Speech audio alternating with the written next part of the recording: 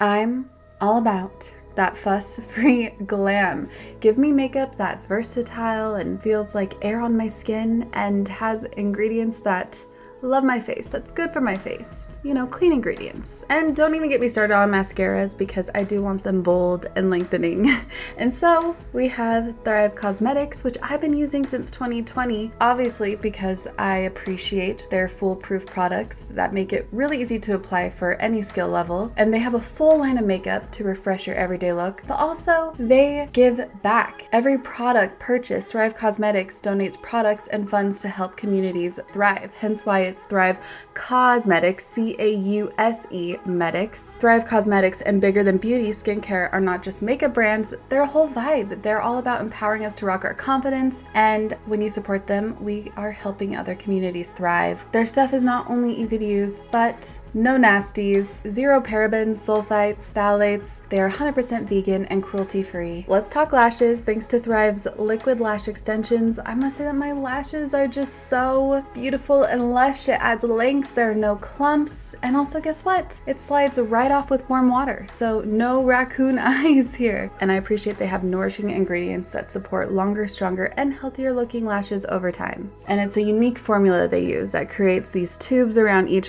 eyelash to lengthen them. We've had problems in the past with the link, but the link does work now. Refresh your everyday look with Thrive Causemetics, luxury beauty that gives back. Right now, you can get an exclusive 10% off your first order at thrivecausemetics.com/magic. That's Thrive Causemetics, CAUSEMETICS.com/magic for 10% off your first order.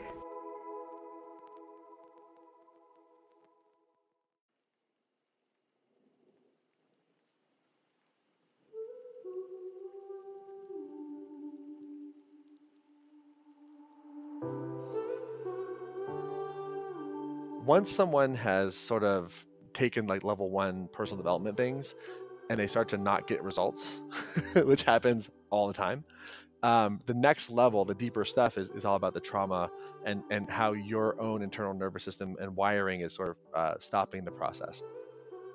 Women who are alive today who are doing personal development work are what we call transitional characters in their lineage, meaning there's been a trauma pattern being passed down for generations, and the women of today are saying, no more. Now let the magic begin.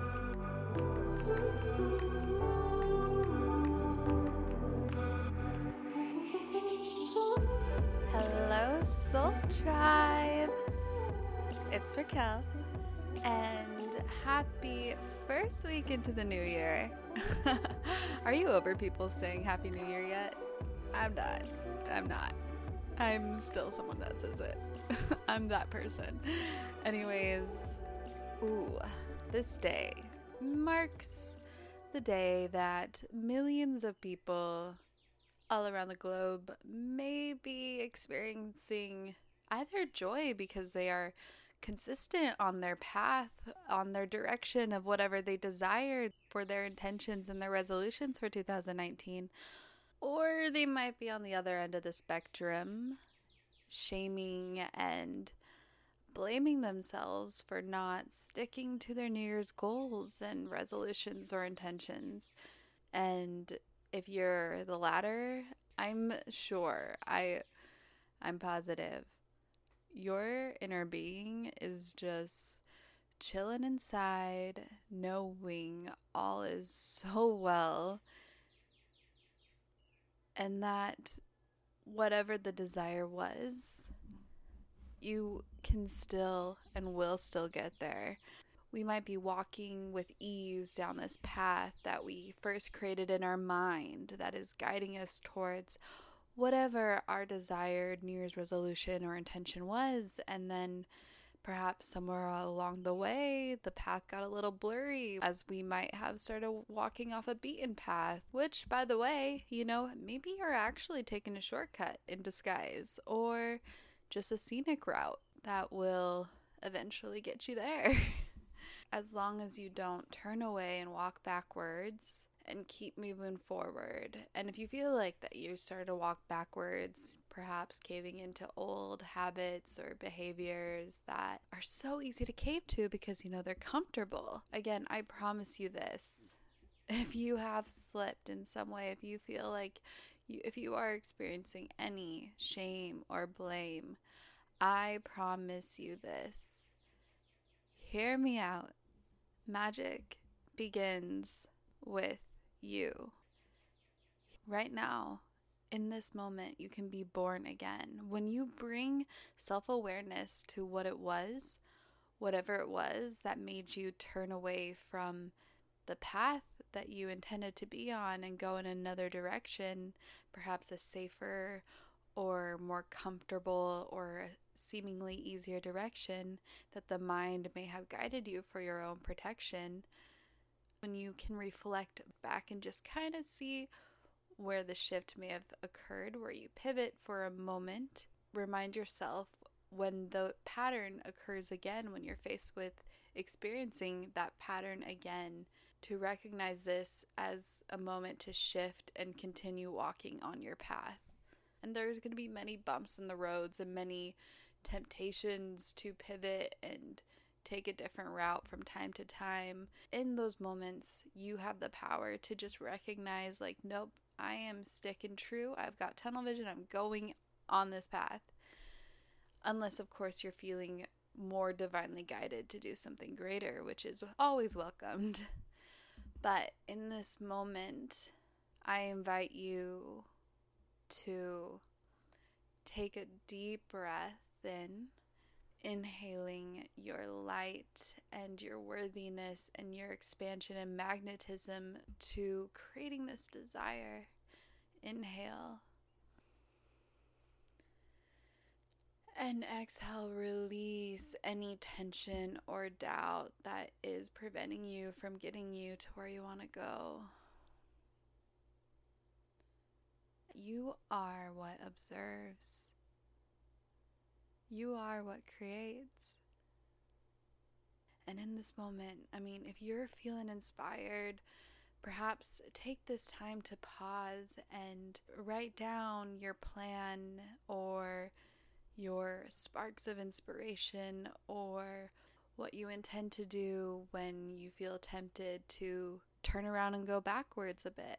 Your why you had this vision of yourself in 2019, giving you a little more direction and a little more clarity and a lot more guidance in recognizing that you can and that you are so worthy. It's only been a week. You're still on the way. You're still getting there, I promise.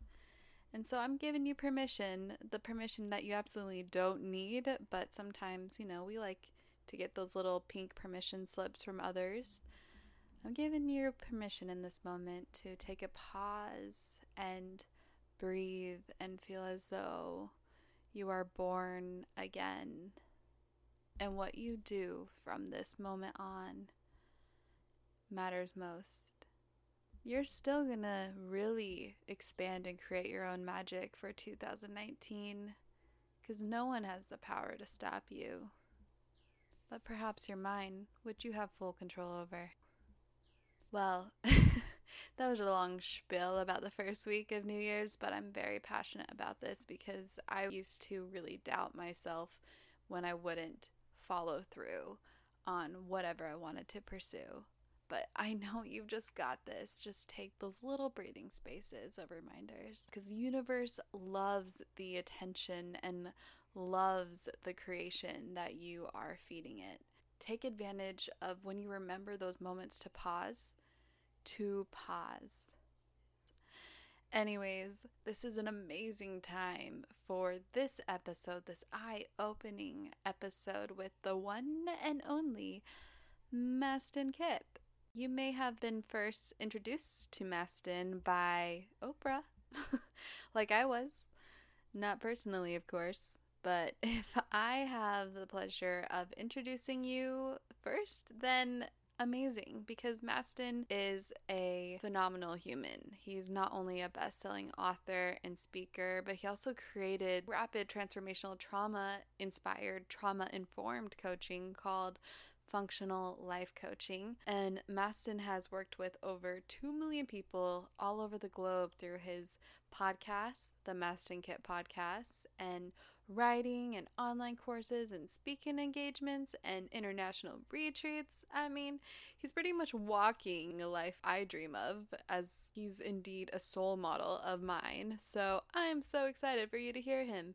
And in this episode, we begin talking about his evolution from what he was first known for, his daily email called The Daily Love. He has been in this personal development world for a long time, and he received true crystal clarity on what he is bringing to this world from here forward. We talk so much about traumatic healing in this podcast because a lot of times when we're on the wrong path or the beaten path for a moment, a lot of times it also could be triggered by something that happened in our past, and we might need to get to the root cause of it, and it gives us more compassion in that moment for having that block preventing us from pursuing whatever it is we want to pursue.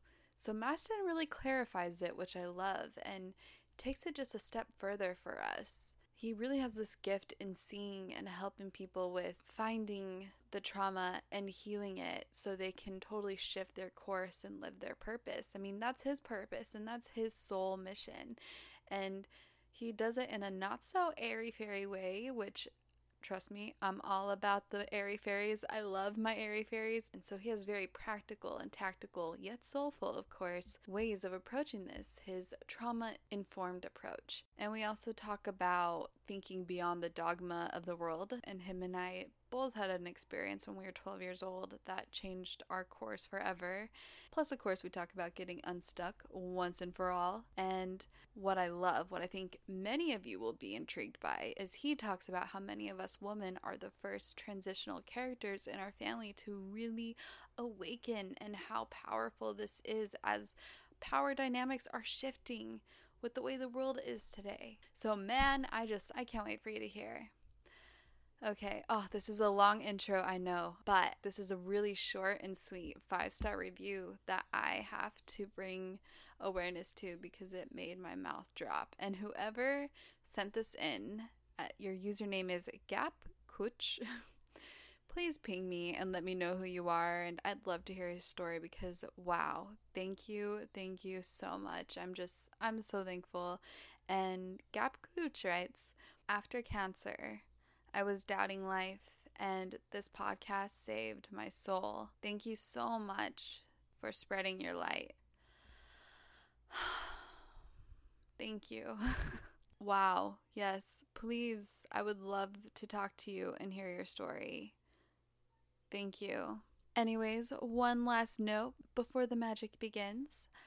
If you're very interested in writing or poetry or even photography or any kind of design like graphic or character or interior or illustration, Skillshare has actually given you an even better offer for the Soul Tribe, which they are now gifting you free, yes, free access to over 25,000 classes for 2 months when you sign up with Skillshare.com/yourownmagic.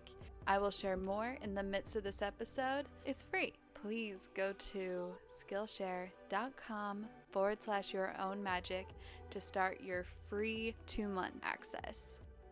Anyways, it is time to let the magic begin with Mastin Kipp.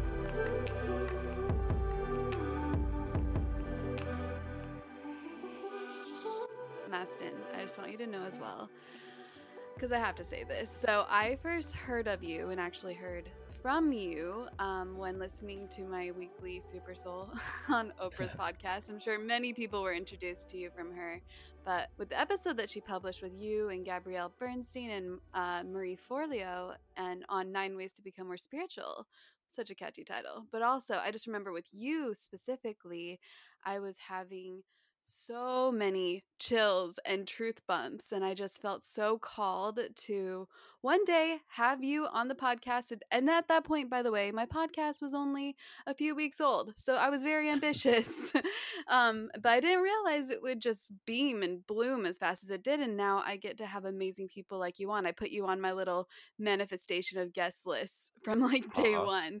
Yeah, so anyways, and now it's happening. I'm like, oh, I'm just so thankful. Thank you again. Oh my goodness. Well, it's a pleasure, and that means a lot. That opportunity and privilege has been this gift that keeps paying. And honestly, it's a more than anything else. It's like big shoes and big expectation when someone like Oprah calls you a spiritual thinker for the next generation. It's like, are you sure you're talking about me? But yeah, I'm stoked, and it was a total honor, and so happy to be here, and happy to be sort of this sort of like self-fulfilling prophecy, and like we help each other, and we're all kind of connected to the same tribe in a lot of ways. We all sort of have the same mission in different sort of expressions. So I'm happy to be here. Absolutely. Well, one, I'm not surprised that Oprah was inspired by you and it still is. That is so cool. You're definitely a part of her tribe. Also, I'm just, today I'm going to dig so much gold out of you, by the way, Okay, from good. well, I know you're the expert in talking about releasing hidden trauma and getting unstuck and creating financial freedom, which are a lot of things I get questions about. But I'm like, wow, I get to actually bring somebody who really opens the world's eyes to the ideas of this and the actual taking the life actions to create and make sure that this happens. And of course, I want to hear your story as well. But first, the first question, it's a fun question. I'm just really curious. What are you most excited about right now? What lights you up in this season of your life? I think that's a great question. Excitement is probably it's my core emotion. So Yes. yeah, to me, I like live to be excited. But I think the most exciting thing about 2019, at least the time we're recording this, is that I've spent the last 3 or 4 years sort of on it's weird because I teach people about purpose and how to find their purpose, but I've been asking myself that question because I had a popular blog called The Daily Love, and we had 7 million readers at our peak a month. And then it just wasn't lighting me up. I didn't start the blog to make money, um, and so I stopped it because I didn't care about the revenue. I always do what I feel I need to be doing for my purpose, and so that process has been like a 3 or 4 year pivot of sort of asking the question, who am I?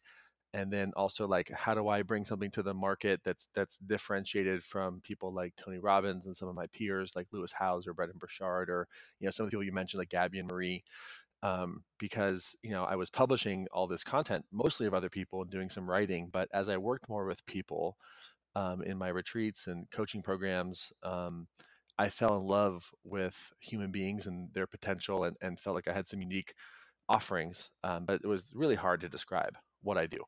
And so I went on a journey and a pivot and leap of faith for a few years to figure that out. And 2018 was a very clarifying year for me in terms of really owning that I work with people who have emotional trauma, which we can talk about, which is because it's every human being. It's not just people who have abuse. It's every human. Yes.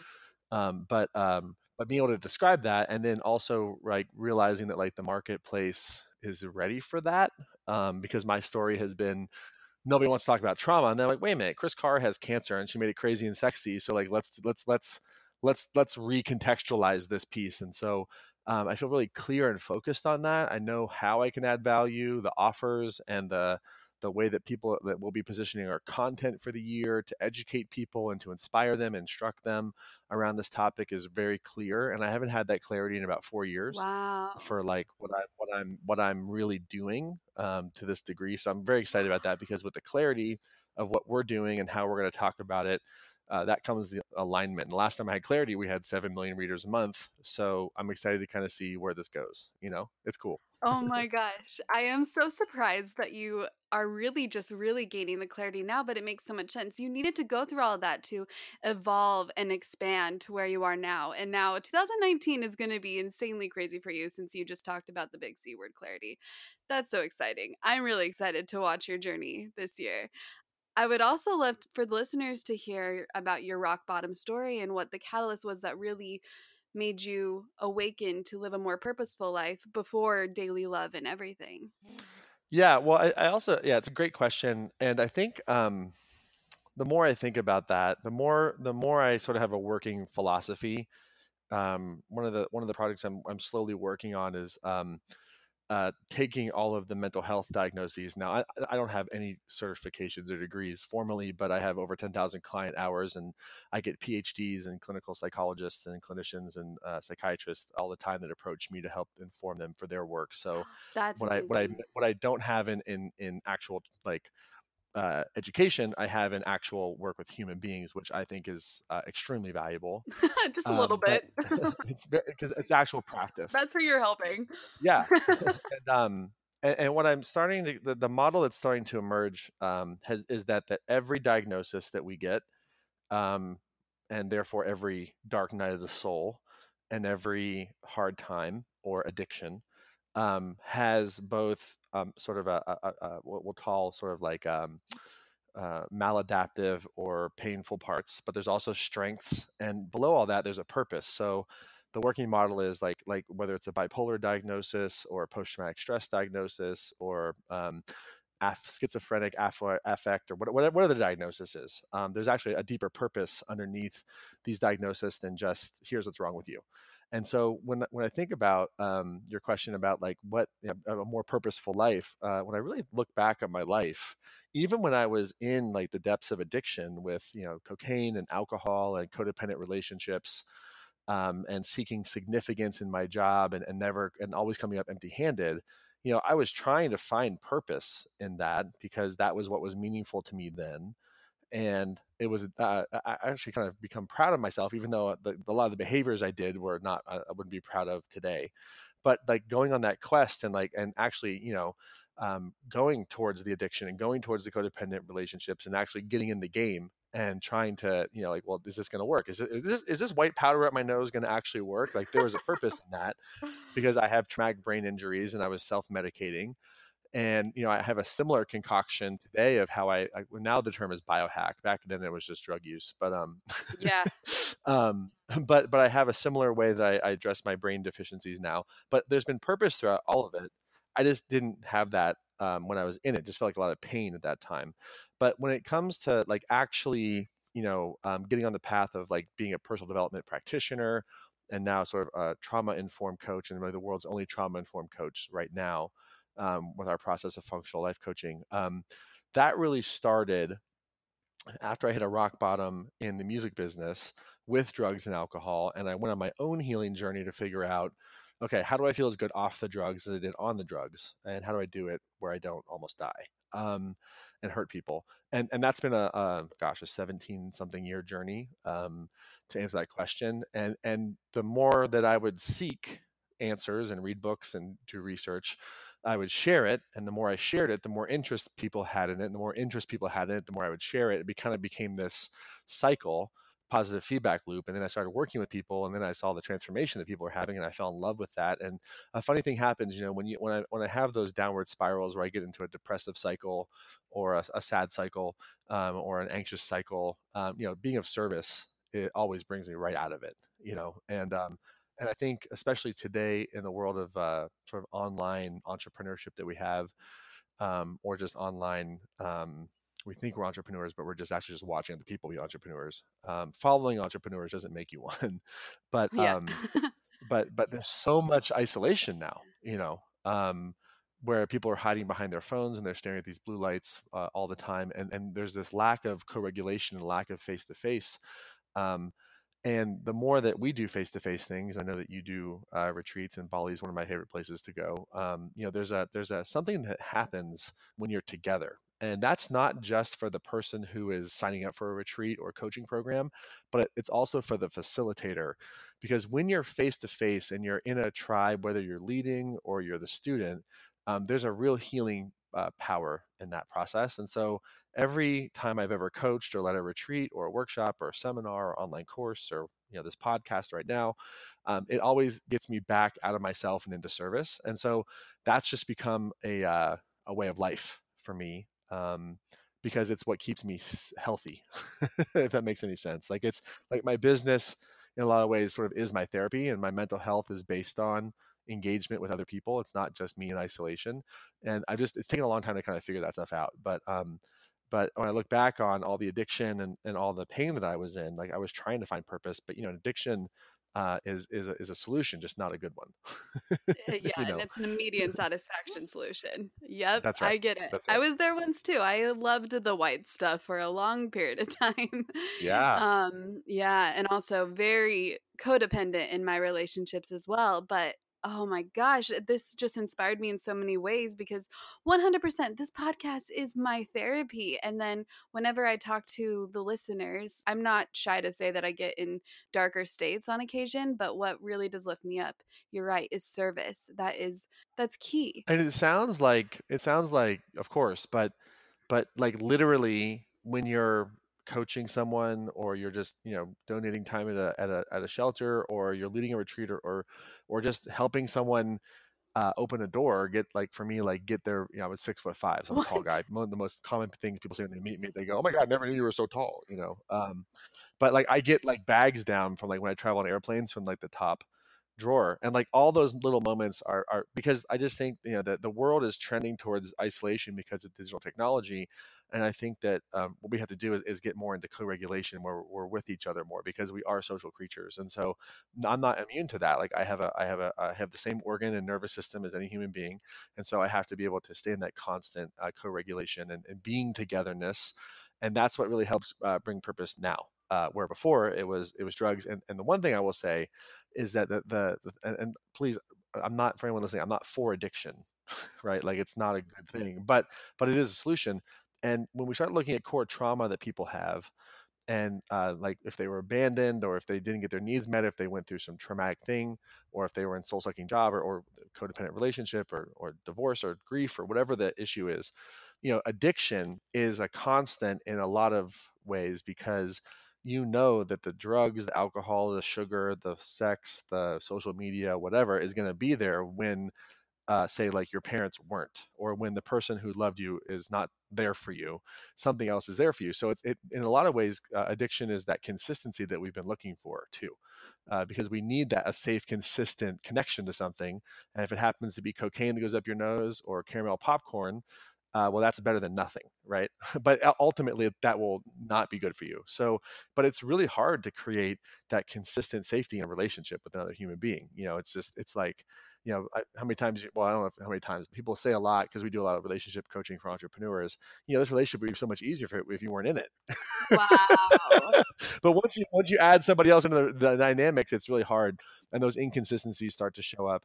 So yeah, that those core, we all have those core wounds. And I think that day and age of the spiritual teacher or coach who is the perfection on stage, or on the podcast, is dwindling, because I don't think that's real. I think everyone has it, and I think the people who are going to be successful moving forward are the ones who are having this type of a conversation, to be able to say, yes, I do have dark times, and this is my therapy too. I think that's a super important piece for where this space is evolving, because if you can't own that stuff, Mhm. people aren't going to trust you either. Oh my, and it's what also got me here is being open and vulnerable. Dear yogis and active peeps, Fabletics has an extra special treat for you for the Soul Tribe, gifting you 2 leggings for only $24. Yeah, to help you live your passion every day. Just go to fabletics.com/magic. And if you are not familiar with Fabletics, well, they're basically the Netflix of yoga pants. And this may be embarrassing to say, but they're pretty much the only thing I wear these days, as they are just so cozy and fit so well on my human shell, making my human shell feel so fit. And my favorite pair of yoga pants are still my rose-colored high-waisted Fabletics, but also my new high-waisted black capris. And they look so good, they feel so good, and they make me just want to play and flow. All their pants do. And also their sports bras. They may be my new obsession, especially on my runs, because they really hold me in. But what I love most about them, besides the fact that they're, again, cozy and the best looking pants on my body, is the fact that they are constantly changing their designs all the time, and they're the most affordable quality activewear on the market. Very high quality material. It's just amazing how this aligned and Fabletics manifested in my life because, like I said, they really are the coziest and most fitting activewear for my body. They also have this really cool VIP members program, which gives you better deals of about 50% off regular prices, plus free shipping and additional perks that you can't resist. So I actually ended up joining that.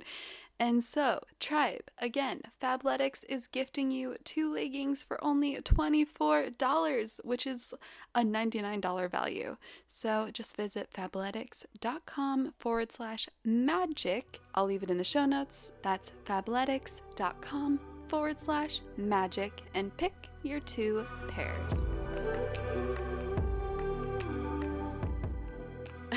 One other thing that I think is really fascinating about you is that you help others with these core wounds that you're talking about with your functional life coaching, correct? Yes. It's amazing that you found like this white space in the life coaching field that just wasn't so heavily focused on one key aspect to help us really heal every inch of these wounds, and instead of coding it.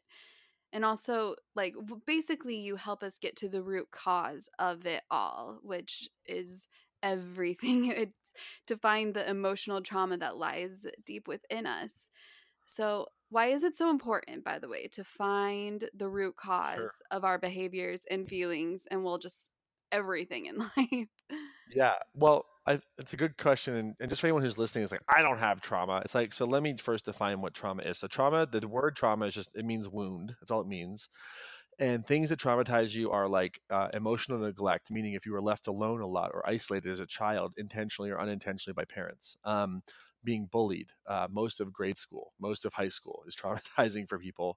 Being in a soul sucking job, being in a relationship where there's constant fighting or disorganization and stress, eating environmental toxins in our food. All of these things can be traumatizing. And of course, sexual assault, molestation, abuse, all of those things are absolutely traumatizing. Combat and being in proximity to violence, all those things are traumatizing. But soul's a soul sucking job, and staying in relationships that are not nurturing, all of those things create developmental attachment and relational trauma. And so we all have it. And so a litmus test for do I have trauma is have I or do I feel anxious? Have I or do I feel depressed? Have I or do I ever worry? Right? Like if you have any of those things, then you have trauma. That's just the bottom line. And any mental health diagnosis is really just a trauma response. It's not really a disorder. It's improperly named by the DSM. But Ooh. it's not a disorder. It's an appropriate response to what's happening underneath. For example, one of my favorite disorders, quote unquote, to talk about is dissociative identity disorder, which used to be called multiple personality disorder. Yeah. And if you take someone with MPD or DID and you put them with other people who have that disorder, and you put them in a collective, a, quote, insane asylum or hospital ward, right? Out of context, they might seem, quote unquote, crazy, right? But if you take that same person and then you put them in their family of origin environment, what you're going to find is a highly creative individual who's really good at dissociating from the trauma of their environment. So creative that they invented multiple personalities. Oh, I have truth bumps again. Yeah, no, it's 100%. It's absolutely true. Wow. And the reason why this isn't talked about is because you look at the current system, the medical system, is it's set to treat sort of acute disease, right? So like we take antibiotics or we take a pill, which worked when we had the bubonic plague and we needed penicillin to have an antibiotic property to like kill off the bacteria, right? But now we're not in a primarily infectious disease world. We're in a chronic disease world, not infectious. So you have to treat it differently. And so the way that you treat mental health problems isn't through just brain or just symptom management, though that's super important. You have to go into the trauma response in the body, which is stored in the central nervous system. It's stored in the somatic tissue of the body. And we hold those things, and they happen so quickly that our mind can't catch them. And anything can trigger you. It could be a smile, or it could be a frown, it could be a tone. Everyone has that one relationship with that one person where the tone, they know exactly what that means, and it like can get you. or that facial expression. And so when you have these responses and they happen so fast that you know that they're actually happening, they catch you. And they throw you off, and then you're not posting consistently on social media, or you're having consistent fights in a relationship, or you're having a fear of raising your rates or charging, or you're in this constant conversation of debate of should I or shouldn't I, and you have this disorganized approach to life where it's like this come here, go away messaging. And that purpose of that pattern, of that come here, go away disorganization attachment pattern, is to keep you safe. And so when people come to me and they say, well, my sales funnel isn't working. When we dive deeper, it's like, well, you're not posting consistently on social media. When you get somebody on a sales call, you don't know how to overcome objections because you haven't done your own inner work to actually be able to hold that space.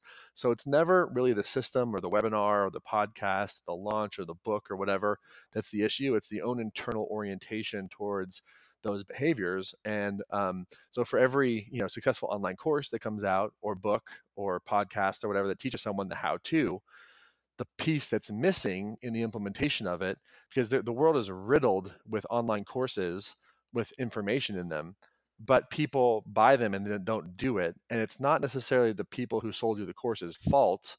There's lots of great courses out there, but it's how you show up. And so if you have an avoidant pattern, or if you have an anxious pattern or disorganized pattern around these things, then you'll avoid social media. You'll avoid logging into a course. You'll have anxiety around moving forward and taking up space, because taking up space in the past meant that it was dangerous. And so for me, upon asking the question, why enough with my clients, because I've had over 10,000 client hours directly working with clients, it became so obvious to me that everybody had a hurtful thing that they went through in their past, usually before the age of 10 and definitely after for sure. But not only that, they tended to hold whatever they went through in isolation and not talk about it. It got swept under the rug. And all the research shows that the combination of going through a painful event and then holding that pain in isolation creates significant trauma long term, and different pathways. And then that you bring that into a business dynamic or a relationship dynamic, and that's why it doesn't work, basically. And so I was like, holy shit, no one talks about it. Or the standard human development model, or spiritual model is don't talk about the past and the negative stuff and the trauma. It doesn't matter. Just change your state. Just meditate. And I love Werner Erhard, and I love Est, and I love Tony Robbins, and I love that whole lineage, and I love Louise Hay, and I love Wayne Dyer, and that whole lineage as well. But none of those modalities, as I started to observe, were actually trauma informed. In fact, they were more trauma bypassing, where they wouldn't talk about it. And the standard landmark forum Est human potential line or NLP line would be, doesn't matter what happened to you, let's just change your state. The problem is that the nervous system holds on to, and the body remembers of what's happened. And so you can temporarily change your state, but like a thermostatic setting, the body will reset back to stress and back to depression or back to anxiety, because it feels safe in that setting. It doesn't feel safe in the setting that you're trying to create it. So when you look at a practitioner like Tony Robbins, who's the world's best coach at getting people into a peak performance state, no one better in the world, but there's not the trauma-informed perspective to say, well, let's help your body feel safe staying there. And that's the hard part. And so I don't disown or talk shit about any other practitioner. I'm just more saying like, hey guys, we have this buffet here and we're missing this one piece that's like super important.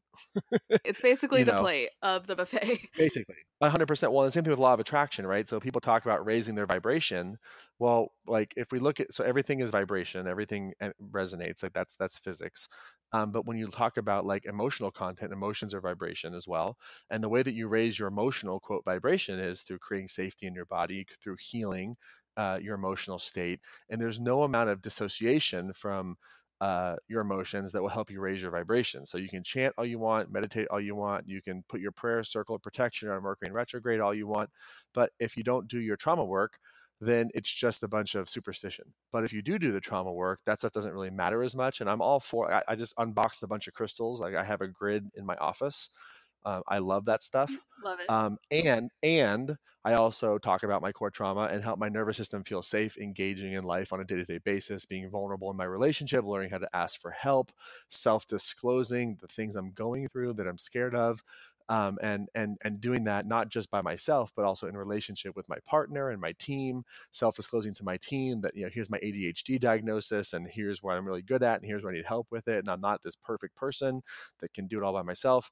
And really welcoming that support and help. Like that's a lot of stuff that I had to work on besides just my crystal grid, right? And I'm not against my crystal grid. I love my crystal grid, and I love my body work, and I love all my affirmations, all that type of stuff. But when you have a trauma informed approach, then like people, if you want to know where the vortex is, if we're talking about like Abraham for a second, like you are the vortex, and when you heal your trauma, you feel safe, feeling good, because they all talk about the emotional scale, right? But like happier emotions are dangerous to the nervous system because they're vulnerable. And so the goal is to help the body feel safe in these other states of higher consciousness. And so I like to think of raising your consciousness more about healing than getting somewhere higher, because the more you heal and the more you make it safe to be who you already are, your soul doesn't need healing.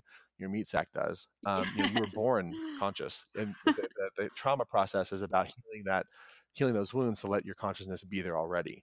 So, and you can take this and apply it to coaching, to therapy, to whatever. And where functional coaching comes in as sort of a unique offering is that the general public perceives life coaching primarily as helping people move forward to achieve a goal and close, like, here's where I am, here's where I want to be, and there's a gap, and I'm going to overcome that gap. And then the general public perceives sort of therapy as going to the past and revisiting the past. And what functional coaching does is it goes to the past so that we can move forward in context of what happened and help your nervous system feel safe moving forward. And it's not therapy by any means, but we definitely, have regression techniques that we use and help people understand where they came from, and then we help people feel safe moving forward. And I'm not, mental health licensed anything, but I'm really good at what I do. And I can say that with confidence. You are pretty good at what you do. I'm so curious. So taking this trauma form approach, it's going to require a lot of self-awareness, it seems. A lot of self-awareness may be a key component upon just recognizing these patterns. And some people might be like, well, where in the world do I even begin? Like how do I begin to find this root cause? What do I have to do? Close my eyes and meditate for a few moments and figure it out? Or do I have to reprogram something from the past or just accept it inside? I don't know what to do. I mean, whenever I would hear this stuff, I'd be like, all right, wonderful. I'm going to heal these root causes. I'm going to figure them out. Wait, how the hell do I do this? Yeah. So how the hell do they do that? Well, let's take a page from functional medicine, right? So Mark Hyman's probably the world's most famous functional medicine doctor, and the whole functional medicine approach that was sort of propagated by Dr. Jeffrey Bland and is now heavily rooted in Institute for Functional Medicine and Cleveland Clinic and all these amazing functional medicine practitioners. Their approach is you come in to see a practitioner, you talk about your symptoms, what your symptoms are, and then based on your symptoms, there's certain diagnostic tools that they use to not just help you manage the symptoms, but also discover the root cause. So for example, let's just say you're overweight. Okay, great. So we're going to test for fatty liver. We're going to test insulin levels, HbA1c levels. We're going to test glucose levels, lipid profile, C-reactive protein, inflammatory markers, all the complement C4A, all that stuff. We're gonna do a whole profile, thyroid, all that stuff. And then you get your test back and they say, okay, look, so you have hypothyroidism and your glucose levels are way too high and your HbA1c is too high, you have prediabetes. So here's what we're gonna do. We're gonna help you have a medication called metformin to manage some of the symptoms. We're gonna change your approach with your food, all type of stuff, right? Like that's the process. And then they're going to go, oh, by the way, your liver levels are really high. So like actually fatty liver is the root cause of this. So we're going to help you address the fatty liver issue. Then we're going to really focus on doing a liver cleanse, or whatever it might be. So they do a behavioral analysis, and then they do a diagnostic process to identify the physical root cause of whatever the issue might be. However, you can talk to any functional medicine doctor or health coach, and they'll tell you that lifestyle and behavioral choices and the associated trauma that people use to cope with it trumps just like health coaching. So like for every health coach that gives you like a food protocol, or for every functional medicine practitioner that says, okay, this is the right anti-inflammatory diet for you, like people actually doing it is a different thing. Yep. Because like you ain't taken away from me. You are not taking away my cinnamon toast, because that's my love as a kid growing up. Like me and my dad would eat that all the time. So like, how dare you take away my love, right? Yeah. So then you get into the emotional side, and so we do the same thing on the emotional side, which is okay. So what's the dynamic that you want to change? Like, what's the behavior that you want to change? And let's just say it might be drinking a glass of wine at night, and then we go through a whole process of okay, so if you want to drink that glass of wine, what's the story you're telling yourself about that right now? Okay, well, I deserve it because I had a long day. Okay, so now what does it feel like to have a long day? Well, it feels kind of stressed. Okay, so you're feeling really what's happening is you're feeling an emotion of stress in your body right now. Okay, cool. Um, what do you have to believe about life to feel stressed? Oh, I'm never going to make enough money. Uh, where'd you learn that? And then we got to find that out, right? And usually that's mom and dad stuff or early family of origin stuff. And what we do is we have a regressive process to understand where that belief came from, and then examine how that belief was held over time and inform choices, and then start to really honor the nervous system to say, it's going to be scary for you to start a business, or it's going to be scary for you to raise your rates, or it's going to be scary for you to do X, Y, and Z, because in the past, doing it the other way meant that you would get the approval from your mother or your father, or doing it the other way meant that you would be safe. And so while the nervous system is going to feel like you're dying, or this is breaking up with your family, or violating every rule your parents ever gave you about what money means, just breathe through it, and we're going to help you take contrary action, but with respect to the fact that your nervous system is going to throw up blocks. And instead of trying to deny the inner critic and meditate away the anxiety, we're going to go into it and to find out what is the underlying need. Because if you follow the inner critic through to like why it's actually there, for example, well, you're such a piece of shit. Well, why am I a piece of shit? Well, because I didn't post. I had a typo in my Instagram account, on my Instagram post. Okay, well, why does that make me a piece of shit? Well, because no one's gonna like me if I have a typo and I'll be all by myself. So the inner critic is actually trying to guide you to connection, right? Wow. Yeah. Right, and then you're like, oh, you need connection. Well, let's talk about some ways you could give it. And so the analogy is if you can actually trust your body responses as actually having a purpose rather than being a pathology, we can start to course correct. And why that's so important is because think of it like a starving person, right? You can describe food, you can talk about all the biochemical responses to what starving is and what happens to leptin levels and ghrelin levels and insulin levels when you're starving, or you just give somebody a salad. Yeah. Right? Because if you just help somebody meet their needs, including your own traumatized self, it will start to build new pathways where you feel safer. And so it has to be in context. So we help people create context around why they do what they do, procrastination, overthinking, not in terms of so that you can beat yourself up, but more in the context of that makes a lot of sense based on your history why you would do that. And it creates a lot more compassion. Oh And yeah. it creates a lot more empathy for themselves. Yeah. And then from that place, then it's a process of working together over a period of time to rewire the pathway, because most people come to me with 30 or 40 years of trying something the other way. And so I say for every 10 years that you had the pattern, give me at least a year to help undo it, because it takes practice to be able to actually rewire yourself with, neural, neuroplasticity and stuff like that, but it can happen.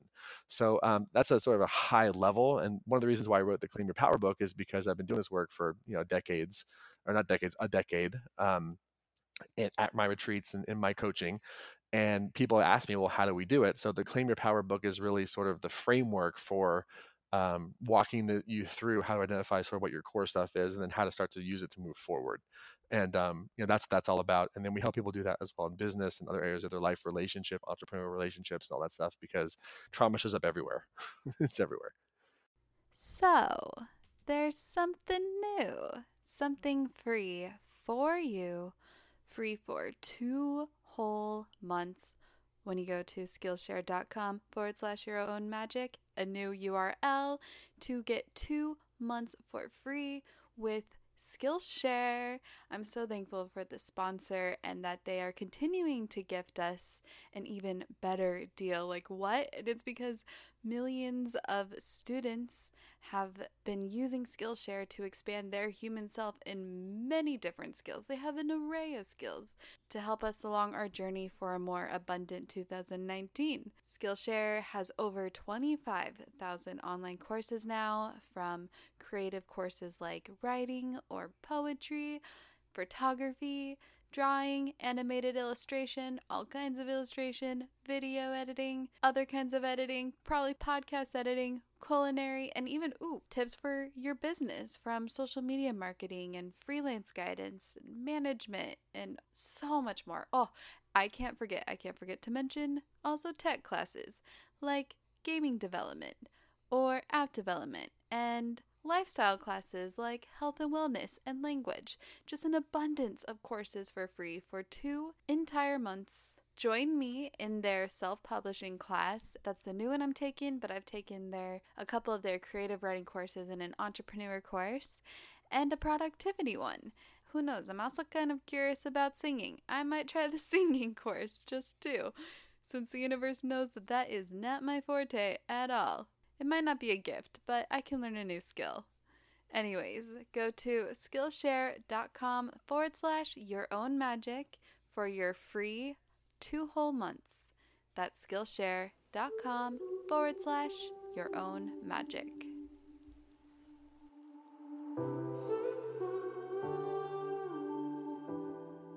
Claim Your Power. It's 40 days, right? Yeah, it's basically, you could do it faster. I don't recommend it because it's a pretty intense book.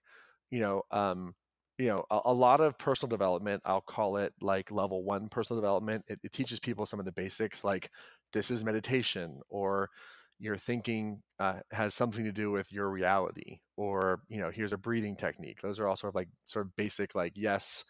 There's a mindset, there's a meditation, basic manifestation tools. Once someone has sort of taken like level 1 personal development things and they start to not get results, which happens all the time, the next level, the deeper stuff is all about the trauma and how your own internal nervous system and wiring is sort of stopping the process. And so the Claim Your Power book is really designed to help create context around what happened to you, and how did you hold it, and how did those form beliefs that informed all of your behaviors and emotions, and then how do we revisit that to also find the strengths in it? Because especially if you look at the DSM, for example, the Diagnostic and Statistic Manual for Mental Health Disorders, which is where all the diagnoses come out of, PTSD, etc. You go in there and you look at, like, they give you a symptom cluster diagnosis. If you have these 10 or 15 symptoms, then you probably have this disorder. But what they don't have in the DSM is the associated strengths. So for example, ODD, oppositional defiant disorder, right? They talk about all the defiant skill sets and all of the things that people do to kind of poke and prod and hurt people and stuff like that. But you know who else should be in the ODD category? Like Joan of Arc. Yes. Anita Hill, anyone, Martin Luther King, because there was also, they have defiance traits as well. So for every sort of negative, if you will, symptom, there's also a whole skill set of strengths. So same thing with ADHD, right? Impulse control, inattention issues, et cetera, et cetera, et cetera. But they don't say would make a really good entrepreneur or artist, or would be a really good person for the Marine Corps in combat, right? Like they don't say those things. They just say, here's the problem. And so what we do in the Claim Your Power process is we help you figure out what happened, and also what were the strengths in it as well. Because there's a lot of really good stuff. Like people, everybody has been successful at certain things. And so we'll help you look at, like, well, you actually had strengths in your trauma too, and we can help you find purpose through that. And then with that information and that new context, we help people move forward into a more compelling future in the context of their trauma, instead of feeling so powerless because they don't even know what's going on. Just being able to name it is a really powerful thing. Oh yeah, being able to pinpoint it. By the way, when you said Joan of Arc, something came to mind. This might sound completely random, but something else that we have in common, aside from our addictive behaviors, is both of us, when we were both 12 years old, and this is a part of my experience I had to heal from and get to the root cause of, and I believe this was the root cause of something, but is where when we were both 12 years old, we left I don't know if you left your religion, I left my religion, but we both realized the dogma didn't really resonate with us. And for me, Yeah. I completely turned away from the Mormon church. That's what I did. But you recognize that what they are preaching is really just a metaphor for life, which is genius for a 12-year-old. Like, what? Well, I just think that Joseph Campbell probably has my favorite quote about religion. Joseph Campbell was a comparative mythologist and religious major expert at Sarah Lawrence College. He wrote a book called The Hero for a Thousand Faces, for anyone who doesn't know. Major philosopher and someone who impacted like George Lucas and helped him figure out how to write Star Wars. I mean, the guy is like totally brilliant genius, and passed away in the 80s, but he was ahead of his time. And one of the things that Campbell talks about is this idea that every religion is true, just not literally true. It's metaphorically true.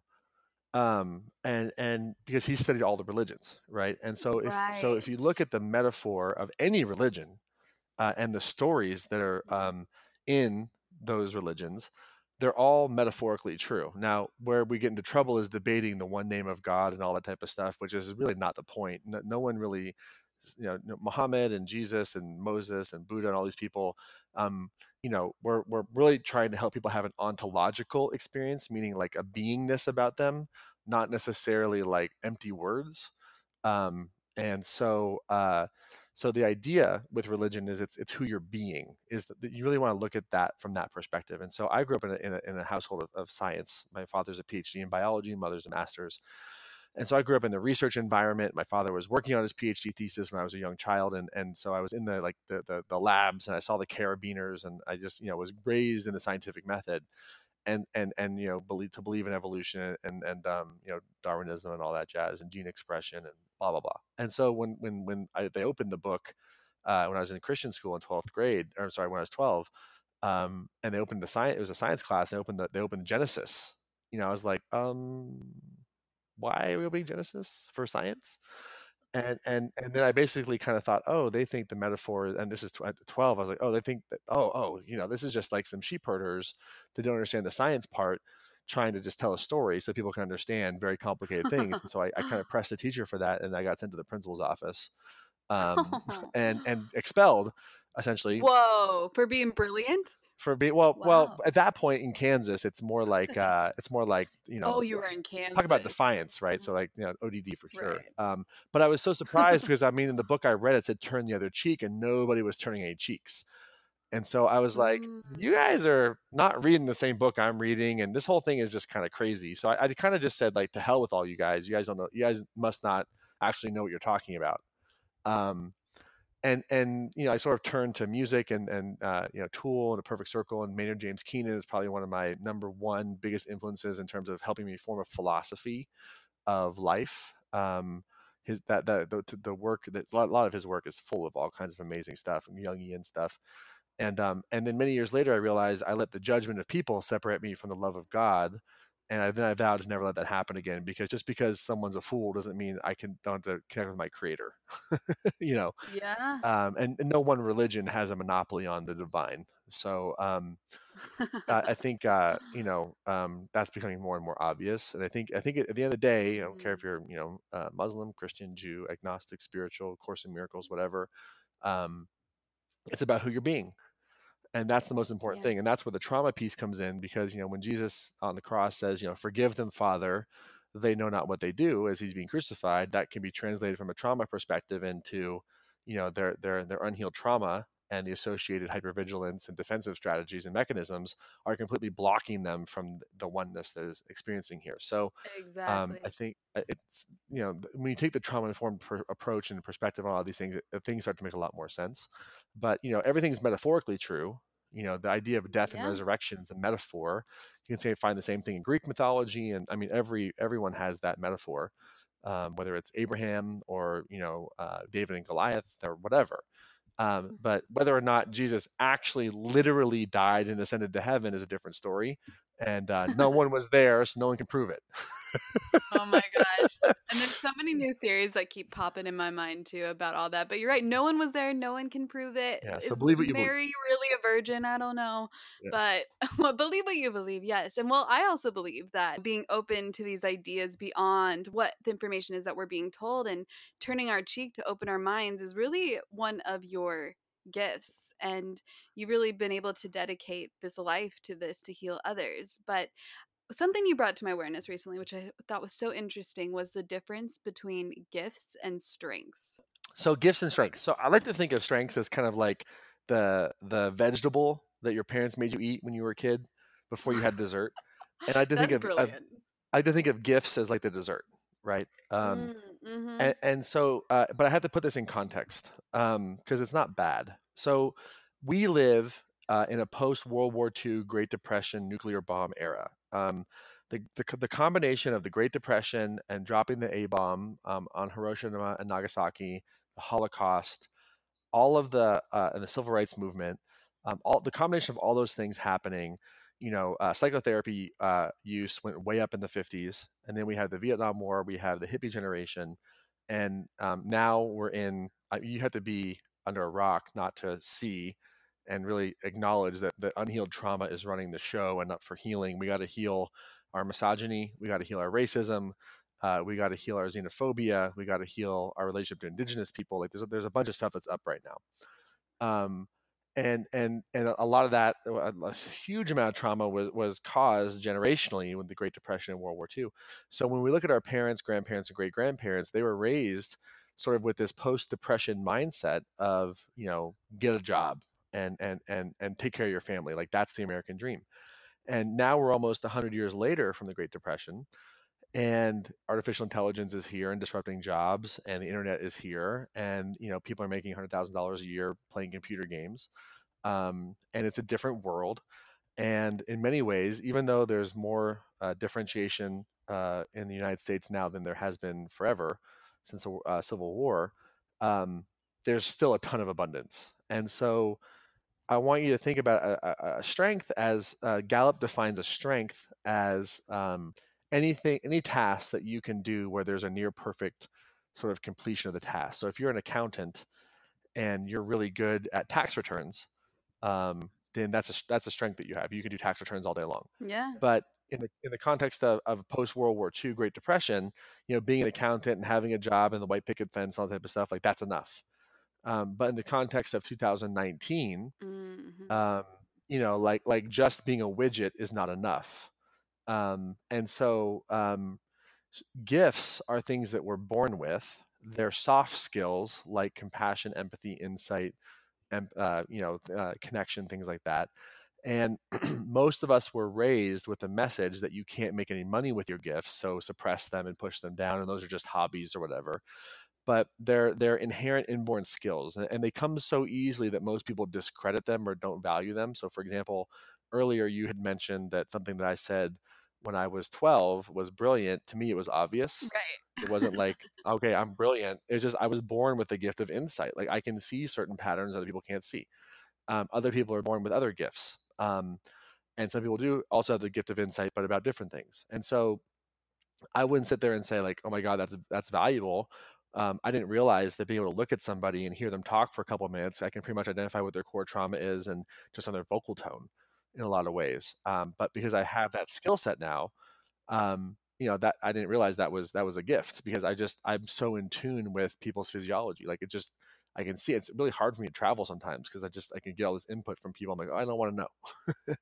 But it's just that's a gift. And before that wasn't even a gift in my perspective because like I would say stuff like that and people get upset. Wow. So it was also like pipe down with that, and never from my parents, but from society. And I think Tony Robbins was the first person I ever saw that had a similar gift.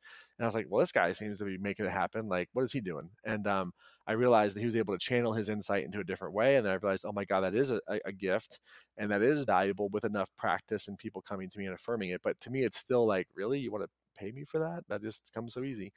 But so many things that come easy to us, we discount as not being valuable because they come easy, and we spend so much time going to school and learning strengths that may or may not be valuable. But more and more as the world evolves and artificial intelligence takes over more and more, those soft skills and gifts are going to be more and more important because those are the things that computers can't do. Is what you're born with and who you really are. And so, the sign of a gift is, time flies by. It comes very easily to you. A lot of times there's something painful that you've been through that you want to help other people sort of not go through. You can look at what makes you compassionately angry.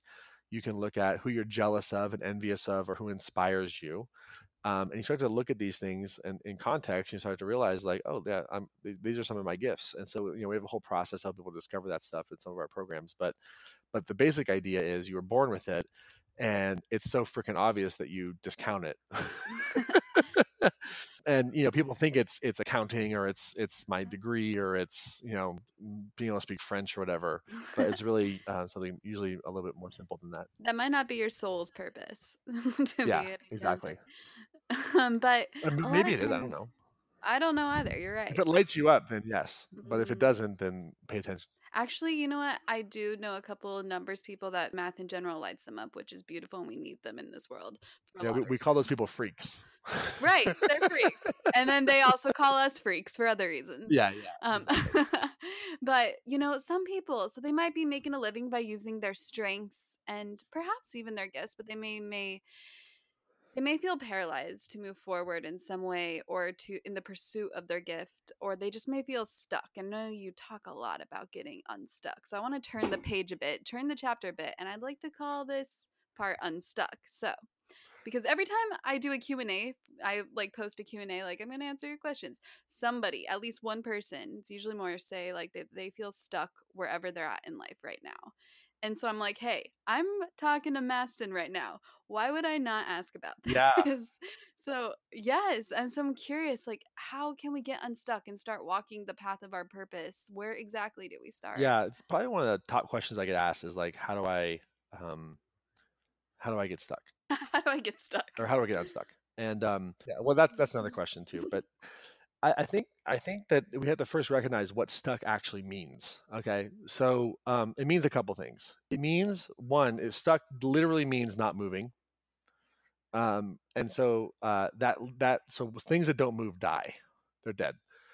So there's an emotional death that's happened, meaning like I can't stand how I'm feeling. This feels like emotional death to me. And at the same time, if stuck means that I'm not moving, it also means I stopped going in the wrong direction. Right? So being stuck is better than going in the wrong direction. It's just not going in the right direction yet. And so there's actually two really good things about being stuck. Number one is we're kind of getting to the point of you being fed up with however it's been going. And number two is you probably stopped at least going in the wrong direction, or at least slowed your momentum in the wrong direction. You're searching. And so all of those things are really, really good things. The next thing we have to look at is, well, why are you, quote, stuck? And the answer is the same for everybody: because you're safe being stuck. Mm, That's why. And so yes. then we have to look at, well, what is it about moving forward that's threatening? Like, why is it a threat or a fear to move forward? And usually the answer is something like, I have to take up more space. And I work with a lot of women, and it's weird because I'm a 6'5" white guy from Kansas, and we're in the Me Too era. And I talk a lot about working with women and trauma, which is, I'm in many ways like the least likely person to be talking about this right now. But one of the things that's been true, because I've studied sort of where this, and patriarchy isn't just by people, it's a system. But we live in a patriarchy, it's true, and that's a masculine dominated system, and masculine is not male. It's an energetic, and men and women have masculine and feminine principles and energy within them, just like positive and negative energy, like with a magnet.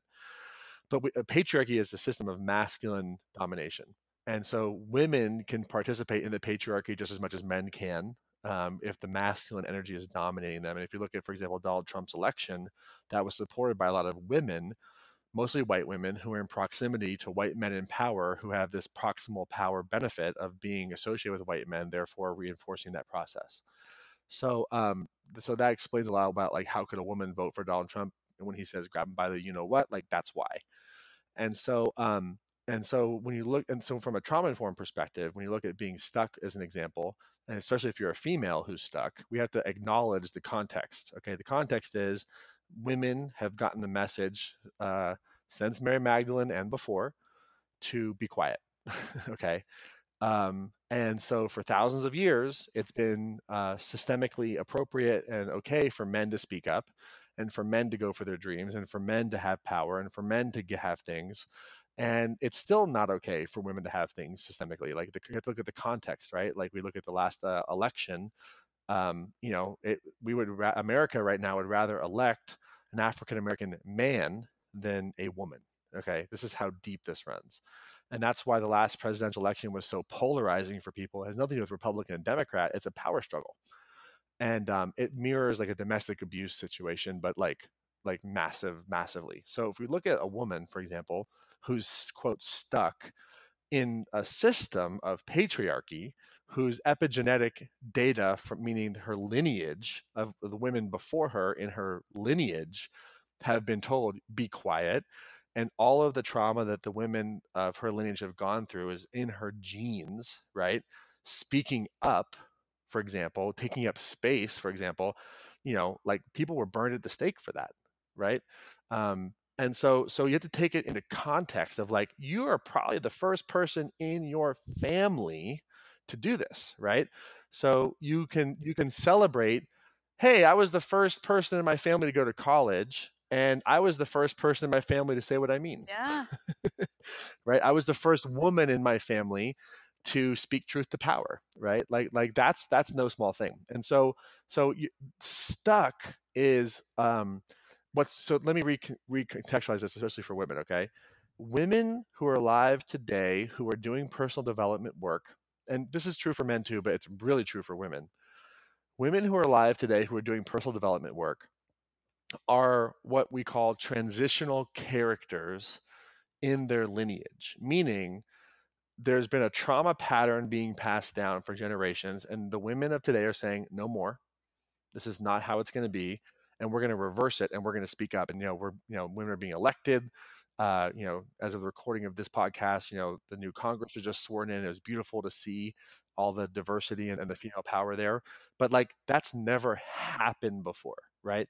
So when we start to talk about women taking up space and women speaking up and women causing a ruckus, and women's anger has been suppressed for so long because it's so powerful and transformative. Jesus, if you look at the actual lineage of Christianity and you look at the Harvard research done about Jesus, he wanted to pass the church to Mary Magdalene, and Peter took it from her because he was jealous. That's the beginning of systemic misogyny in religion. So this has been happening for a long time. Okay, so when a woman says, I'm going to start a business and I'm going to post on Instagram and I'm procrastinating, right? And we put it in that context, it's like, well, yeah, I would procrastinate too if my great grandmother was burned at the stake for doing that. Oh my I would gosh. procrastinate too if my mother was abused for that, right? And Yes. that's the real talk. That's not like airy fairy shit. Like women have been No. spoils of war, and they've been suppressed for a very long time because of their creative sexual power.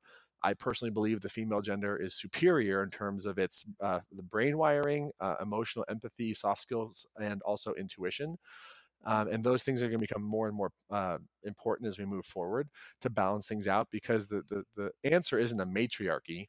The answer is a blended society where we honor both the masculine and the feminine, and we're safe to be androgynous, essentially. Um, Hmm. and so when we talk about being stuck, we got to say, well, girl, I'm going to take you by, the hand and say, good on you for being the first person and first woman in your family ever to speak up. And you're probably going to have a lot of disapproval from your family, but for doing this, right? So like, yeah, I would be scared. And so like, let's just acknowledge how big a deal it is that like on the path of evolution, you're the first woman in your family to speak up. Like you're the transitional character. Like you were born for this purpose. So now let's find other people who are also doing that and like spend time together, reaffirm each other, and create an environment and a tribe and a connection. I know that you use the term soul tribe. I love that term too. Like a soul tribe, because you can't do it by yourself. So stuck isn't really stuck. Stuck is scared, and scared for good reason. And also it can be overcome. And I mostly work with women, so that's usually what I see. So when I see a woman, for example, a client of mine, speak up about a trauma that she's been through, or she's consistent on social media for a period of time and she's being visible, where no one in her family has ever done that before, like to me, that's a hero. That's someone who has been through so much, has taken so much courage to go through all the generational program that says shut up and be quiet. And so I've been a force for helping women since I was born, because my mom was been the focus of my life for my whole life. taking care of her. She had a broken back and she's been in pain my whole life, and my whole focus has been how do I help you feel better. So I'm sort of wired for this stuff. But in the context of specifically a woman being stuck, you have to take like the environment and also the generational data into account, because without that, it just what you see is, well, what do you mean, just go fulfill your dreams, go change your mindset? It's like, well, fuck you, I'm not going to change my mindset. My whole body says that this is a threat. So it's really easy for a man to like go read Think and Grow Rich and take some self-help seminars and then go do some shit. But I'm not saying that women can't do it. I'm just saying the message for thousands of years has been it's not safe to do it. So this generation of women is making it safe for women to do that. So it's not easy, and it requires a lot of reverence. And for me, it has to be contextualized as a heroic effort and nothing short of that.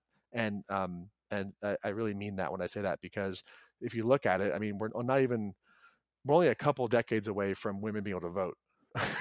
Okay, like this is relatively recent. Yeah. Okay. It's so new, so new.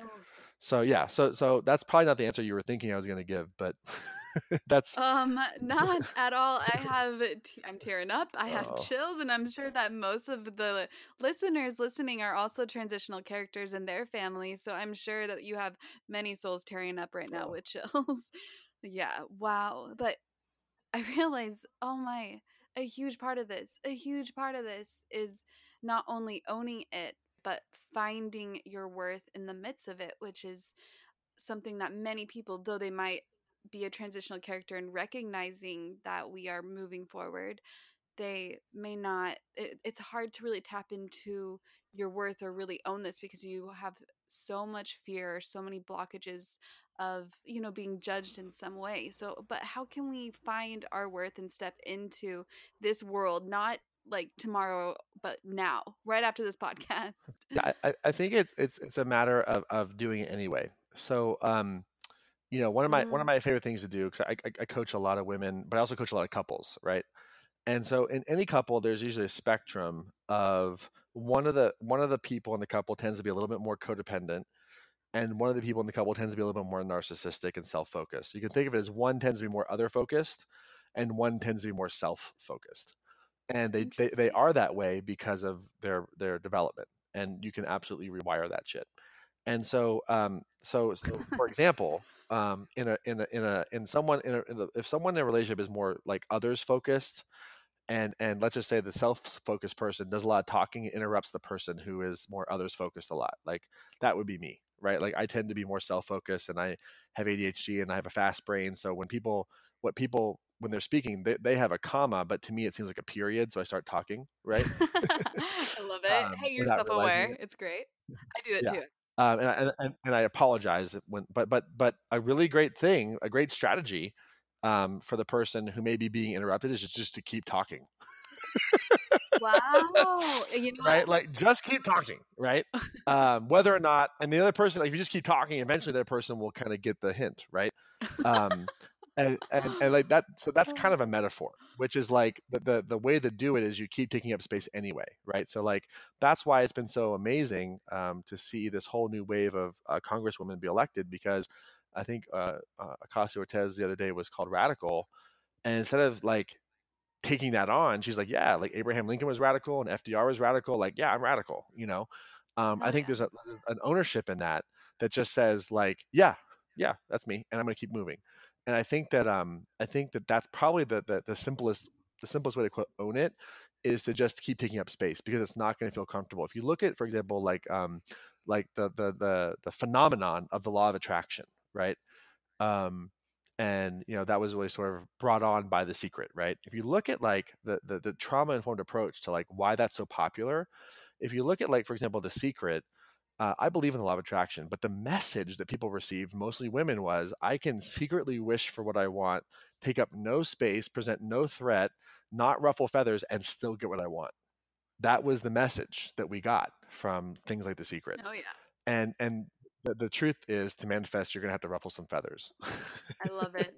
And you're going to have to take up more space, right? So I'm not anti the law of attraction, but I think the magical thinking, and by that I don't mean like good, I mean like the thinking needs to mature is I can get what I want without ruffling feathers has to go, right? and it's more like I'm going to ruffle some feathers, and that's just kind of how it is. And being okay with ruffling feathers and upsetting people, not because you want to hurt them, but because this is your preference and this is who you are and this is what you want and this is what you're about.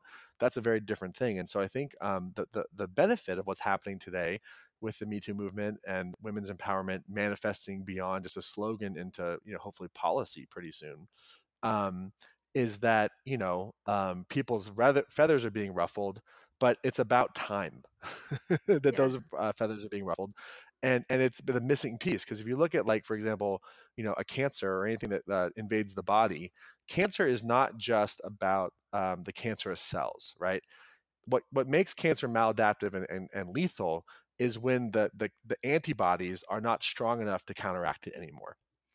And so people who have not been taking up space, who are starting to take up space, mostly women, are the antibodies in a lot of ways, or people who have this mindset are the antibodies. And so I think that while it might not feel comfortable to speak up, and there might be some feathers that are being ruffled, I think that that's really it, because speaking up is the behavior of owning your worth, right? And the cool thing is that that's becoming a zeitgeist. That's becoming a trend now. It's not just a few people here and there. Like, it's kind of like, this is how it's going to be from now on. I think probably the best book I've read on this recently is by Rebecca Traister, and I think it's called Good and Mad or Good and Angry, and it basically talks about the transformative power of women's anger.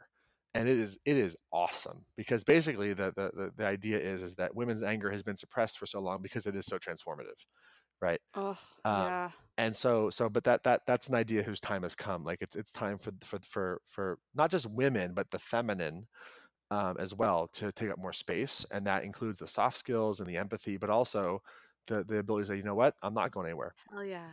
Tough. Yes, and so we can prosper. Oh, yes. Yes. So yeah, and the cool thing is that, like, this new wave of people, of women, not just Democrats, by the way, it's also Republicans who are coming Mm. in to Congress. There's a different energy. You have the first, like, openly bisexual congresswoman. You have the first, like, a few Muslim congresswomen. Oh, So yeah. you have the first Republican congresswoman from certain states. So it's like it's a wave that transcends politics, and that's what this whole sort of post 2016 Trump Hillary conversation is really about, is the Mm-hmm. power dynamics between men, women, and masculine and feminine. And the power dynamics are shifting and crumbling. And so that's a very sacred process that we get to contribute to and really be a part of. And so that's why I think the trauma informed approach is so important, because without understanding trauma, it just seems like the world's going crazy. But when you understand trauma, you start to realize, like, it's about damn time. Yeah. Like, this had to happen. I wonder if this whole Trump thing had to happen so this can finally happen, as if Trump was the boiling point of making it so we really just are like, all right, we're done. We're sick of this. We're going to step into it, and everyone is going to be able to walk into these positions if they want to, no matter where they come from in That's this right. world. And I know, and the one thing I will say, if you look at his history, right, is that I'm not a Trump defender or supporter. Okay, I'm just talking history. If you look at what happened in Yeah. Nazi Germany, right, and you had millions of people exterminated in concentration camps. Okay, so we are nowhere near that bad. Okay, so even though it's really bad, okay, um, this is it could have been way worse in a lot of ways, and I do think it is a necessary correction for people to go, yeah, there's a problem here. um, and so Trump, you can think of Trump as a character in that shift, and I'm not giving him credit, because what he stands for and his values are appalling, and the antibodies are now kicking in, because after his election and after what happened with Dr. Ford, so many people and so many women have been motivated to say, you know what, fuck this, like, I'm done with this, we're moving forward. And that is exactly what has to happen, right? So this is how innovation happens. This is how revolutions happen. You hit that boiling point where people say no more. It happened with Martin Luther King in the civil rights movement. It happened with Susan B. Anthony in the suffragette movement. And it's happening again now. It's in this women's wave 3.0. So it's really, really an amazing time to be able to witness all this. And looking back at this time, at 20 from 2030 or 2040 will be a very interesting history lesson for sure. So I think it's a privilege for me to witness this transformation, to be able to help be a guiding voice, to be a safe man for women to talk to, and to be a trauma-informed coach, and then to also just see so many women step up into their power, and for me to be able to also have a conversation about this as a man is dangerous, because people flub this type of stuff all the time, but it just seems like an idea whose time has come, and it's a very important thing. So owning your worth and your magic, I think, is really a behavioral demonstration. And I think taking up space, and I think ruffling feathers is a big part of that, because it's the next step and it has to happen.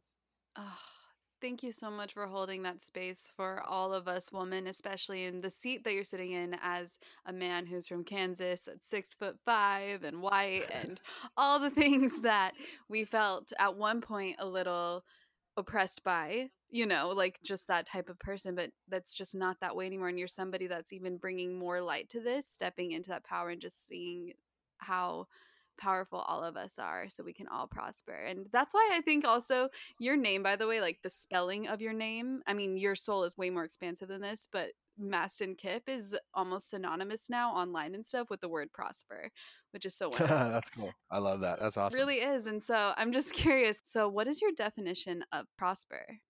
I think prospering is really about whole body health. I think it's a spiritual health. I think it's a physical health, emotional health, and then having that be expressed into the world in service. I think when you really get in touch with what lights you up, and how that corresponds to problems of the world, and making sure that you're taking care of yourself to be able to help solve those problems, I think that's what prospering is. And as a byproduct, you have impact, and as a byproduct of your impact, you have more revenue and blah blah blah, significance, all that stuff. But I think it really comes down to that self-awareness of what do I love, and then what are the problems of the world, and how can I make sure I'm taking care of myself enough to actually solve those problems. Yes. Oh, that's amazing. Well, are there any other messages you'd like to share? Anything else before a quick rapid fire? Yeah, I would just say one last thing, since we kind of touched on some of the Me Too stuff. Yes, please. I would just say that I am aware of my privilege as a white male, um, and my goal is to use it for good, because I don't think that having privilege is a bad thing. I think from a spiritual perspective, everyone is a child of God and is privileged in that nature. But my goal is to use privilege for good, and to also hopefully understand that privilege isn't bad, because a lot of times something that is neither necessarily good nor bad can be cast in a certain light based on certain contexts and conversations. And I think that the goal is to pass the privilege on, and to have that privilege be available to people based on the quality of their character, not on the color of their skin or their gender. And I don't Yes. want to I just want to say that privilege isn't bad, right? Privilege that is authoritarian and maladaptive is bad. But I think in general, having a privileged life allows you to have abundance, right? And abundance is how you can really serve other people. So I just want to throw that one last piece in, that I'm A, aware of my privilege, and B, don't think it's necessarily a bad thing to have privilege. It's how you use it that matters. Oh, thank you so much for that. I hope that a lot of other white males that feel like, oh, I can't say this, might shy away from stepping in and speaking up because they fear that they're going to continue the oppression that they don't believe that they want to see. But no, to really just like, once everybody speaks up, we all just kind of will melt together. And I feel like nobody will really see in color or gender so much. Yeah, the future is sort of a tan androgyny. Yeah, a little tan, a little caramel. Yeah, like somewhere in between white and dark is like tan, right? So it's like a tan androgyny is the future. I love it. I love it. Ooh, also in the beginning, you were talking about clarity for 2019, and I'm just curious what you see your 2019 is going to look like, because, well, you're talking about clarity with your future and what you're doing and dedicating your life to. So you said that you were mapped out a 2019 path in a sense. And what can we like look for this 2019 with you? I've really gotten clear on two things. I want to help people who are practitioners that are fed up with this current system of healthcare or therapy or medicine or coaching like actually make a difference and become entrepreneurs and work with people and work with people in the way that they want to work with them to get Hell yeah. results. And so whether or not that's going to be reinsured, reimbursed by insurance or whatever. And so we have a whole new sort of like promotion called the Practitioner MBA.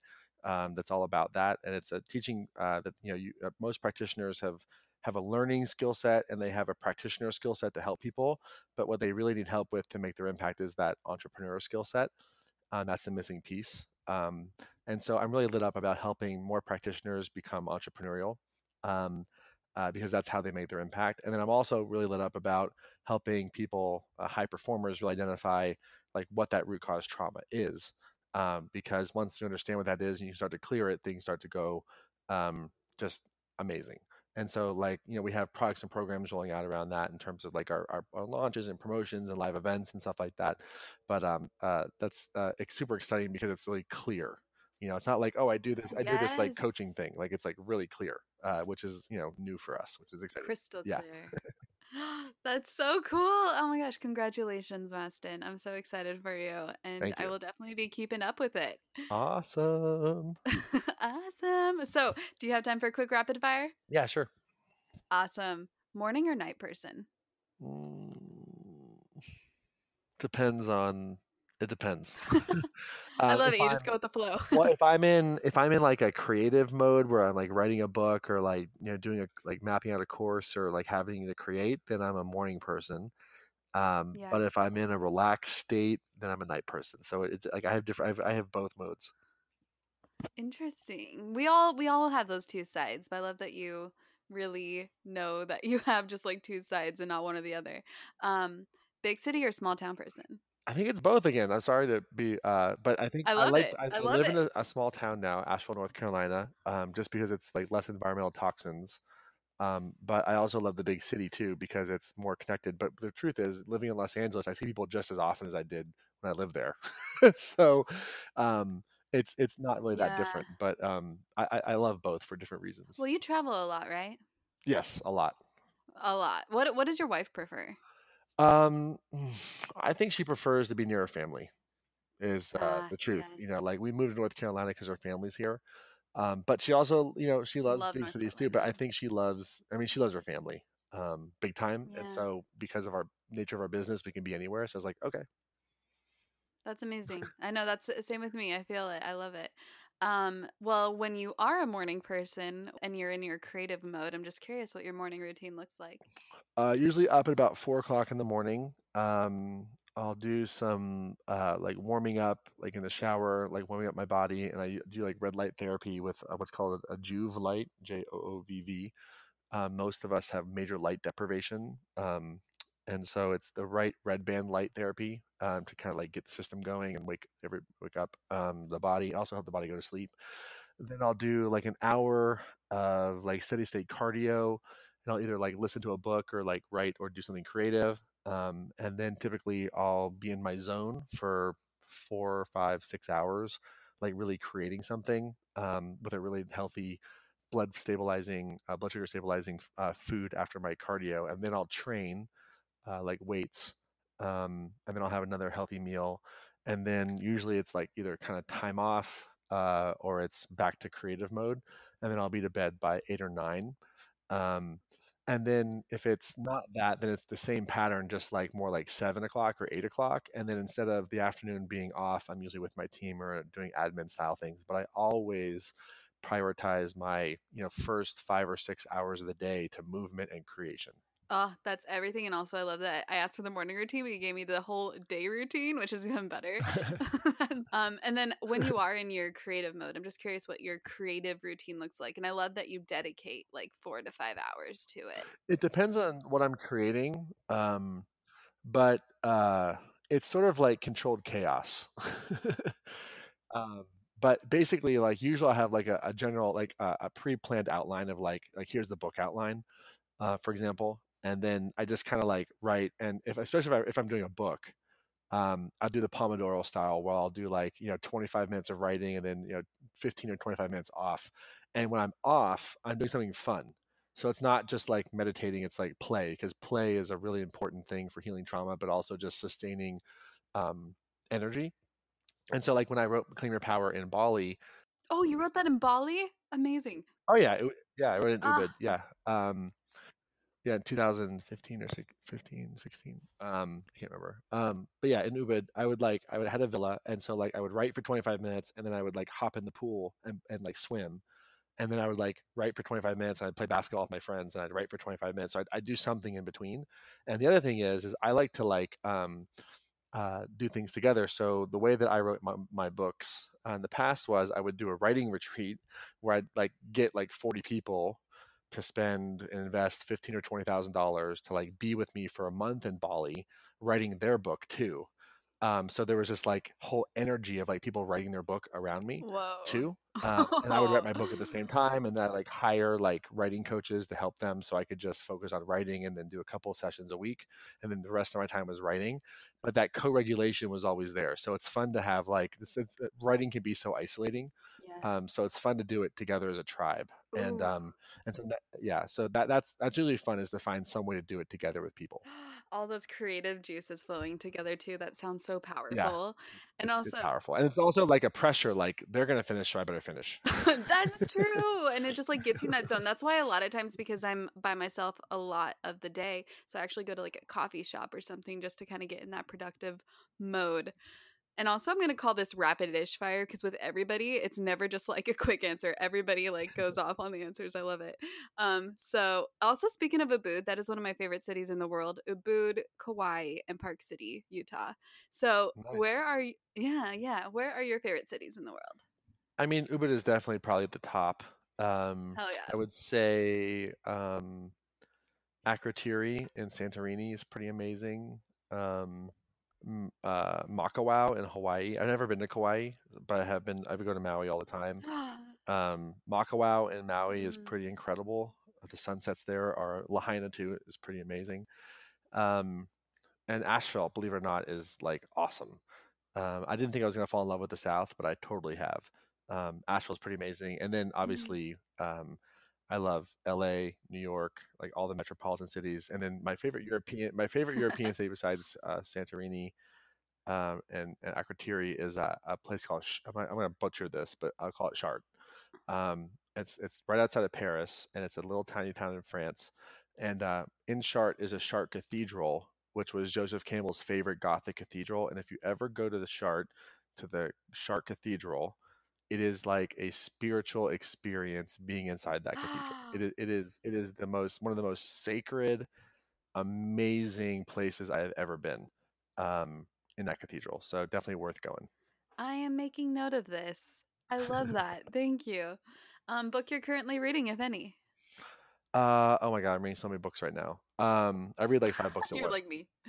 Wow. The one that I was most recently reading is called Never Lose a Customer Again by Joey Coleman. And I love it because one of the things I'm really in deep research and inquiry around is customer journey and my definition of a customer is anyone who engages on social media. So from they don't know about you to they know about you to then they trust you enough to buy to then once they buy, delivering an amazing experience, like that whole process. And Joey's book, Never Lose a Customer Again, really outlines that. And it's brilliant for anyone who wants to learn that stuff. Because I love the that. number I one, need to know oh yeah, this. it's amazing. And the number one differentiator moving forward, because there's so many coaches now, isn't your offering, it's how you deliver stuff. Like how you, like the client experience is the differentiator. And so if you can really master delivering a great experience and then planning an experience and then meeting you well, and that whole process is magical and awesome and different, then the coaching doesn't really matter because their experience of you is different. So it's pretty powerful stuff. Yeah, Never Lose a Customer Again by Joey Coleman.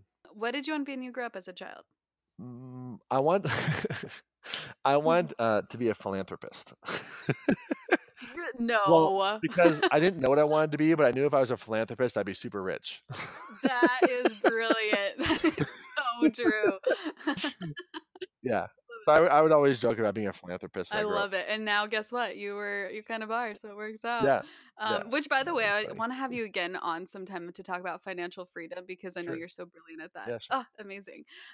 What is your definition of alignment? Um, alignment. I think alignment is about how fast you get back on track. Ooh, yes. Ooh, yes. Yeah, because like I mean, obviously alignment like literally means like everything is in aligned, everything's in a row, everything is lined up. There's a straight line between here and there. Um, but alignment is more about getting back on track. And the best example of this is airplanes. So airplanes spend their entire time, dodging weather patterns, all kinds of things, and they're constantly tacking, right? So we think like because we look at like the little thing on the seat that has this like straight line from LA to New York or whatever, but it actually is super curvy because they're always up and down, left and right, avoiding things. And airplanes are always getting back on track to get to their destination. So I think alignment is more about how fast you get back on track than not getting off track, That's if that so makes any brilliant. sense. Oh, 100%. The universe gave you free billboards to share one message across the main highways in major cities all around the world. What would this billboard read? Oh, Jesus. Uh, click here to opt in. No. What would I read? Let's see. I think it would probably be heal your trauma, heal your life. Ah, yeah. That's you. That's perfect. Um, Yeah, yeah, that's probably, and then go to www.massonkip.com to yeah, of sign up. course, you have to add that in there. I'm surprised. I'm surprised Yeah, no one's ever plugged that. That's so true. That's where you sign up. And then call to action. one last question that we ask all our Your Own Magic guests. How would you advise the Your Own Magic listeners to create their own magic? I think it's about doing the trauma work, right? So Mm. and magic, by the way, if you look at like Arthur C. Clarke, great writer, science fiction and science mind, talks about any advanced technology is seemingly indistinguishable from magic, right? When something is so if you take like an iPhone to a cave person, it's like magical to them. And I think that magic, like I love Harry Potter, I love the idea of magic. I think magic is something that is the nature of the universe in a lot of ways. Like I think like there's a lot of things that are unexplainable to our certain view of things. And I think that the fastest and most efficient way to kind of step into your own magic is to do your trauma work. Because if you look at, for example, like the Harry Potter series, that is a story about one boy who didn't have a mother, who was an orphan, who had no parents, had no love, had no relationships, and thought he had to do it on his own and feared death. And he became Voldemort. And then there's another boy who was saved by the love of his mother, even though she wasn't around for very long, who had those secure attachments in those relationships. And through doing his own work, essentially, and having help and working on himself and being able to heal his trauma and have that secure attachment from childhood, essentially defeat the traumatized person, right? And so when you look at, like, for example, Harry Potter as an example, the one of the most powerful lines in the whole series is in one of the final stories when he says, "I'm not afraid to die," or "I'm ready to die," or some version of that. And it was really powerful, not because he was ready to die, like he wanted to, but that's the thing that Voldemort could never say. Voldemort was always afraid of death and always wanted to like prevent himself from dying. So Harry was in that place of active surrender to say, like, "Take me, I'm ready." And that's really that surrender point, whether it's Jesus or Harry or whoever, Luke Skywalker, whoever the hero or heroine is. When you get to that place, I think that's what makes you most magical, to be able to have that freedom, because otherwise you're oriented around towards survival, and you can't be in survival mode and magic at the same time. So magic is sort of this embracing the fact that things are going to leave, that you're going to die, just like Harry did, and that's what made him the most powerful wizard, right? And that's why he was, quote, the chosen one. It's the same thing Jesus did. There's a lot of Christian iconography in the Harry Potter series. But to me, that's the most important thing, and that's that trauma-informed approach. It happens through relationship. If you look at the difference between Harry and Voldemort, Harry had friends, Harry had relationships, Harry had support, Harry had help. Voldemort didn't. He demanded things. So I think it's really about asking for help and not doing it alone as well. So some combination of all those things. That is one of my favorite answers so far. Amen to that. Wow. And then back to that call of action. Where can everyone find you and connect with you? Yeah. So just mastinkip.com and at mastinkip on all the things. Instagram, Facebook, and all that jazz. And on all the things. And of course, I'm going to put it in the show notes. Mastin, you are magical. Oh my gosh, I am like so beyond on a high right now talking to you, and I just want to like dig in. Yeah, you are amazing. Thank you so much for being here today. It's been a pleasure to be here. This has been a really great interview, and you asked a lot of really great questions and held a lot of awesome space. So thank you, and I'm happy to come back sometime and talk finance. Oh yes, please. We need it. I love it. Thank you so much, and have a wonderful day. You too. All right, bye. Dear Yomi, thank you so much, so much for lending your ear. I hope something in this spoke to your soul. And will you please say hello in the Your Own Magic Facebook group to all of the Soul Tribers. And if you like this podcast, I would so love to read your review. And of course, I'll gift you a free guided meditation from yourownmagic.life, which, by the way, has many meditations, meditative imaginings, journal questions, magic monthly challenges, and just other spiritual tools for your soul. More on yourownmagic.life when you join the Soul Tribe exclusive site for $4.44 per month. I'm just thankful for us spiritualists to gather together and have a safe space to help us tap into our own magic. Anyways, I love you all so much. Thank you for listening and have a magical day.